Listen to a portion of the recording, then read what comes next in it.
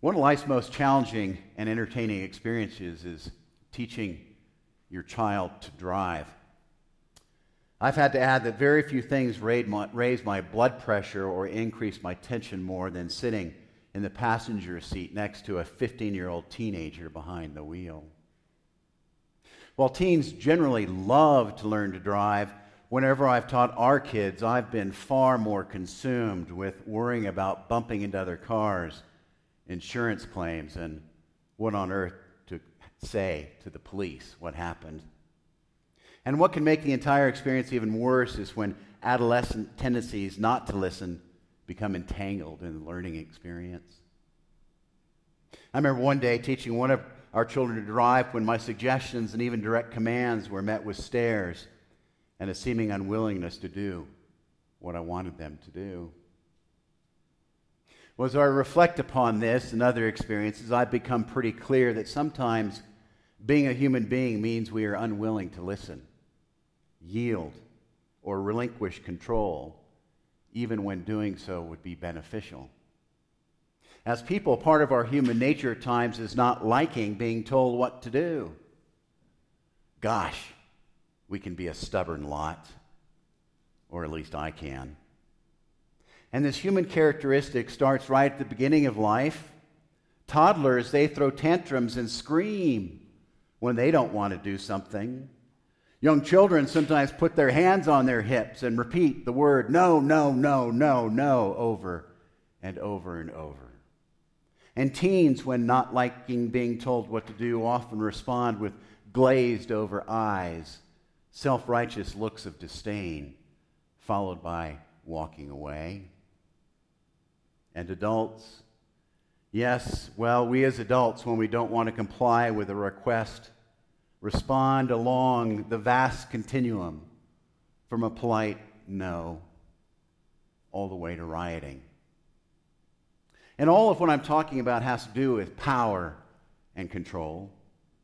And as human beings, we like to have both, and sometimes we are very, very uncomfortable in yielding either to another person or entity.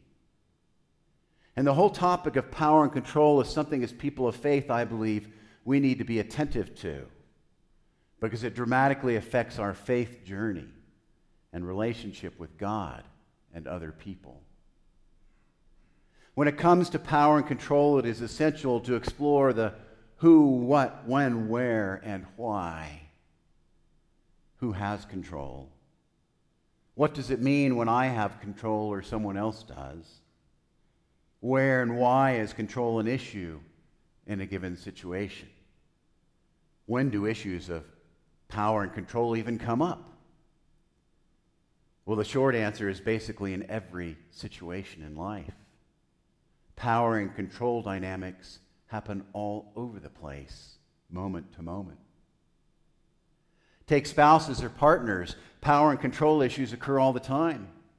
If I, for example, never yield to my partner or spouse, not only will the relationship be terrible, but I'll end up being domineering, controlling, and might even end up being abusive in various ways. If all I do is yield to a partner or spouse, I begin to lose who I really am day by day. Healthy relationships, as we all know, are based on back and forth and lots of mutual yielding. The same thing, of course, goes for friendships. Take employers and employees.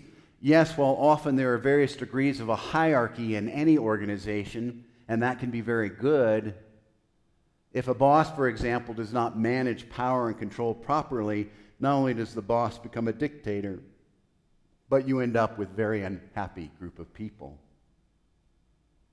Take governments. Dictatorships are all about centralizing power and control behind one or just a few people. On the flip side, take a population of people that are only concerned about individual rights and my liberty and hell with the next person, and you begin to move toward anarchy. Civic responsibility is all about yielding in responsible ways and in multiple directions. Look at our minority populations in the U.S. What we have seen over the last few days is all about deep pain and a sense of powerlessness. And while there is zero excuse for racism, police killings, or violent protests, looting and destroying businesses, issues of power and control and the pain embedded in all of that is at the core. Look at money and finances. Yes, fiscal discipline and making decisions to control assets is a very good thing, but too much control can be yielded to money and material things when it comes to joy and happiness. Try and control moves and equities in bond markets, and you'll go insane. Take golf or tennis and virtually any other sport. Great athletes know there is something as trying too hard, over controlling physical moves and muscles, or gripping a racket and a club too hard, not yielding to it, resulting in slices, nets, and out-of-bound balls. Power and control, to yield or not to yield. These issues are in every aspect of what it means to be a human being. And this is all such important stuff, and it's vital to explore because in some very key ways, the Bible from the beginning to end is a story about people either yielding or not yielding to God. And story after story in the Bible is about the consequences of yielding or not yielding to God, both good and bad. Who is in control and who has the power is a central question in our walk with Jesus. Are we willing to yield to Jesus and follow the ways of Jesus, even if it means we yield control and power in all areas of personal and national life? Well, today is Pentecost Sunday, hence our red, and Pentecost, as many of you know, means 50. It's been 50 days since Easter. And Pentecost is the day that the Holy Spirit came upon masses of people after Jesus had been resurrected and ascended into heaven. And as I do each Pentecost, I thought just for a few moments it would be helpful perhaps to explore the Holy Spirit with you. Who is the Holy Spirit? And what does the Holy Spirit do? Well, simply put, the Holy Spirit is the presence and power of Jesus Christ. This Spirit and power of our Lord is found not only in every place, but in every person. The Holy Spirit is living within you and within me right now. And I must add, at this very difficult time in our nation, that the presence of God is living within every single human being we see on the television. Now, the living presence and power of our Lord does lots of things in and through us. It is the Holy Spirit that gives us life. It is the Spirit that gives us the ability to breathe and take breath. We are alive only because of the living, life-giving source and power of the Holy Spirit. We are alive right now, each of you watching and me. We are alive at this moment only because of the power of God. The Holy Spirit is what helps us overcome incredible odds. It's what gives us strength we need when we feel overwhelmed. The Holy Spirit gives us direction in life when there are choices to be made. It is the Holy Spirit that helps us and teaches us what and how to pray. It is the Holy Spirit who comes alongside of us and helps us when we are hopeless or simply lost and don't know what to do. It is the same Spirit that is our constant companion and helper. And not only is the Holy Spirit the source of our creativity, ingenuity, and every breath we take, but the Spirit is where our gifts and talents come from. Whatever you do well, whatever is a gift in your life, is a gift from the Holy Spirit. Ultimately, the Holy Spirit is God's power for living. God has a purpose for your life and for mine, a vision for you and for me. God has hopes for what he wants to accomplish. in us. He wants amazing things for us. God wants our lives to mean something and to be significant. And it's the power of God, the power for living, that gives us the skills, strengths, and motivation for things to happen. And all of this is true regardless of how old or young we are or what life stage we are in. Jesus in the Gospel of John tells his followers that after he is resurrected, that he will not leave them alone, isolated and abandoned. Jesus committed that he would be within each person in the form of the Spirit. And that the role of the Spirit, Jesus said in John's Gospel, is to teach, comfort, lead, strengthen each of us. That is why it's so important to remember that the Holy Spirit is not an it or a thing, but the living presence of God, as I have mentioned. The Spirit is often described not only like fire, but like wind. You may not actually see the Spirit, but you can see the effects of the Spirit. And you can tell when the Spirit of God is acting, just like you can see the wind blowing through the leaves of a tree. The Holy Spirit does many things, some of which I've mentioned, but the most important thing to remember, again, is that the Holy Spirit is the presence and power of Jesus within you and me right now. And I have to wonder in part if Jesus used the image of water flowing in a river, which is so powerful, to describe the Holy Spirit in our reading from John we heard read today, to convey such power. Well, a few moments ago, we touched on issues of power and control and the effects of yielding or not yielding control in a variety of settings. I also mentioned that issues of power and control are fundamental in our faith lives. And when it comes to power, if we try and limit God's power, we end up putting limits on what God can do for us, not only as individuals, but as a community of faith. In contrast, just look at what happened on the day of Pentecost, when the followers of Jesus received the power of the Holy Spirit without trying to put limits on the power of the Holy Spirit. They suddenly spoke in 15 different languages. 3,000 people turned their lives over to God and were baptized. And Peter spoke to crowds with such passion that hearts and minds were changed. And if we think about it, you and I are here today because the followers of Jesus on the day of Pentecost had the courage to accept the power of God and did not try to limit what God could do in their lives. Now, in my own life, there have been moments, times, and passages in which I have resisted yielding to the power of God. You see, sometimes if I am honest with myself, I want God only to do so much. Times in which I don't want God to make me uncomfortable or to stretch me or to make me totally dependent upon Him or to take me into situations that I feel I don't have any control. Have you ever tried to limit what God was trying to do in your life? Have you ever tried to keep control instead of letting God have His way with you? Have you ever felt God was trying to do something in your life or asking you to change in some way or go someplace that scared the heck out of you? Or have you ever been in a church when it was clear that people were trying to hold back or restrain what God was trying to do in that church? We were all created by God, and as I've said before, we're perfectly imperfect, thank God. And it's clear that most, if not all of us, like to maintain control and power, even at times when it comes to God.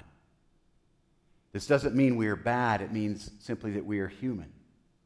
And I, at least, am not always easygoing when it comes to yielding to God. And there are lots of reasons for this.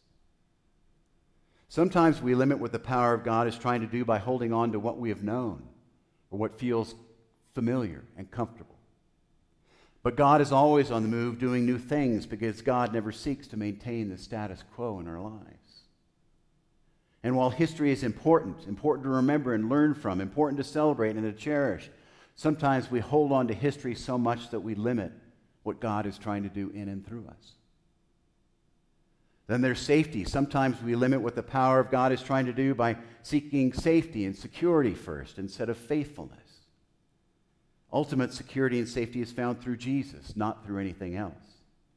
And when we forget this, we end up seeking measures that make us feel safe and secure that at best are ultimately tenuous and temporary. This is why Jesus so often challenged people to think about what was making them feel safe and secure. It's why faithfulness sometimes demands that we let go of security. And aside from history and safety, sometimes we limit God's power by trusting people and things more than we trust God. And while there are certainly trustworthy people, ultimately it's God we can trust the most, even when outward circumstances are tough and hard and painful. The power of God will not let us down. And aside from history, safety, and trust, there is fear. Fear itself can diminish our ability to see the power of God in our lives. Fear can limit what we can do because it causes us to hold on. Fear is like thick glue that slows the movement of what God wants to do in and through us in our lives. And Pentecost is the day we remember and celebrate the coming of the Holy Spirit into the lives of the followers of Jesus. And it is this same power that is in you and me, as I have said, continually waiting to be unleashed. But more than this, the day of Pentecost is a great time to think about issues of power and control in our lives and where it is we need to yield more to God. God wants us to yield to his power, not only because God wants more for our lives than we ever imagined, but God wants us to yield to his power because of something else. You see, there is one thing that demands yielding more than anything else in our lives, and that is love. When there is no yielding, when there is no relinquishing of control, there is no love. Love requires freedom of choice. And God, every moment, engages in the ultimate yielding by giving us the freedom to live and make any choices we want. Love cannot be forced. It only comes from freedom of choice. So there's something I believe is essential we think and pray about a lot in these trying times. Where are we willing to yield, and where are we not? And this is not just about our relationships with other people, but our relationship with God. And ultimately, to yield or not to yield has everything to do with love, because sometimes in those places we're holding on and unyielding, we're actually inhibiting the power of love because God is love. Power and control, to yield or not to yield. This is really important stuff for each of us to get real clear on. Every dimension and aspect of our life is impacted by our grip or lack thereof of power and control. My friends, this really is a terrible time in our world. This is a very difficult time in our country. This pandemic time, this time of uncertainty, this time when streets in America are torn apart by violence, in part because of the understandable lack of hope and entrenched racism. This time in America in which a few very bad seeds in law enforcement are acting on prejudices and misusing their entrusted power, harming people and causing distrust of all the great people in law enforcement, and the vast majority of people in law enforcement are wonderful. This time in America in which some are choosing to violently put their self-interest ahead of the welfare of many. This time in America in which bad seeds are destroying or undermining nonviolent protests. This time in America in which we need unifying leaders in every dimension. This time in which we need nonviolent leaders of change. This time in America in which too many people are out of work, too many are sick and have died. Unbelievably, wearing a mask has become political and the source of physical violence, great division and polarity. This time in America in which upended social norms and expectations prevail.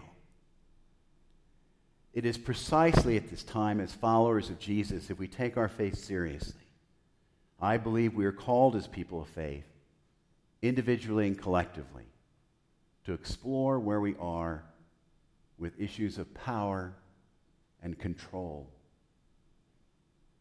Where are we willing to yield? Where are we willing not to yield? And it is at this time, I believe, God invites each of us to look at ourselves when it comes to yielding to Jesus and the love of God. You see, it's my prayer that each of us, maybe perhaps especially me, will learn to let go of and loosen our grip on a lot of things in this anxious time. And instead learn to hold on more tightly to God and God's living, loving Holy Spirit within.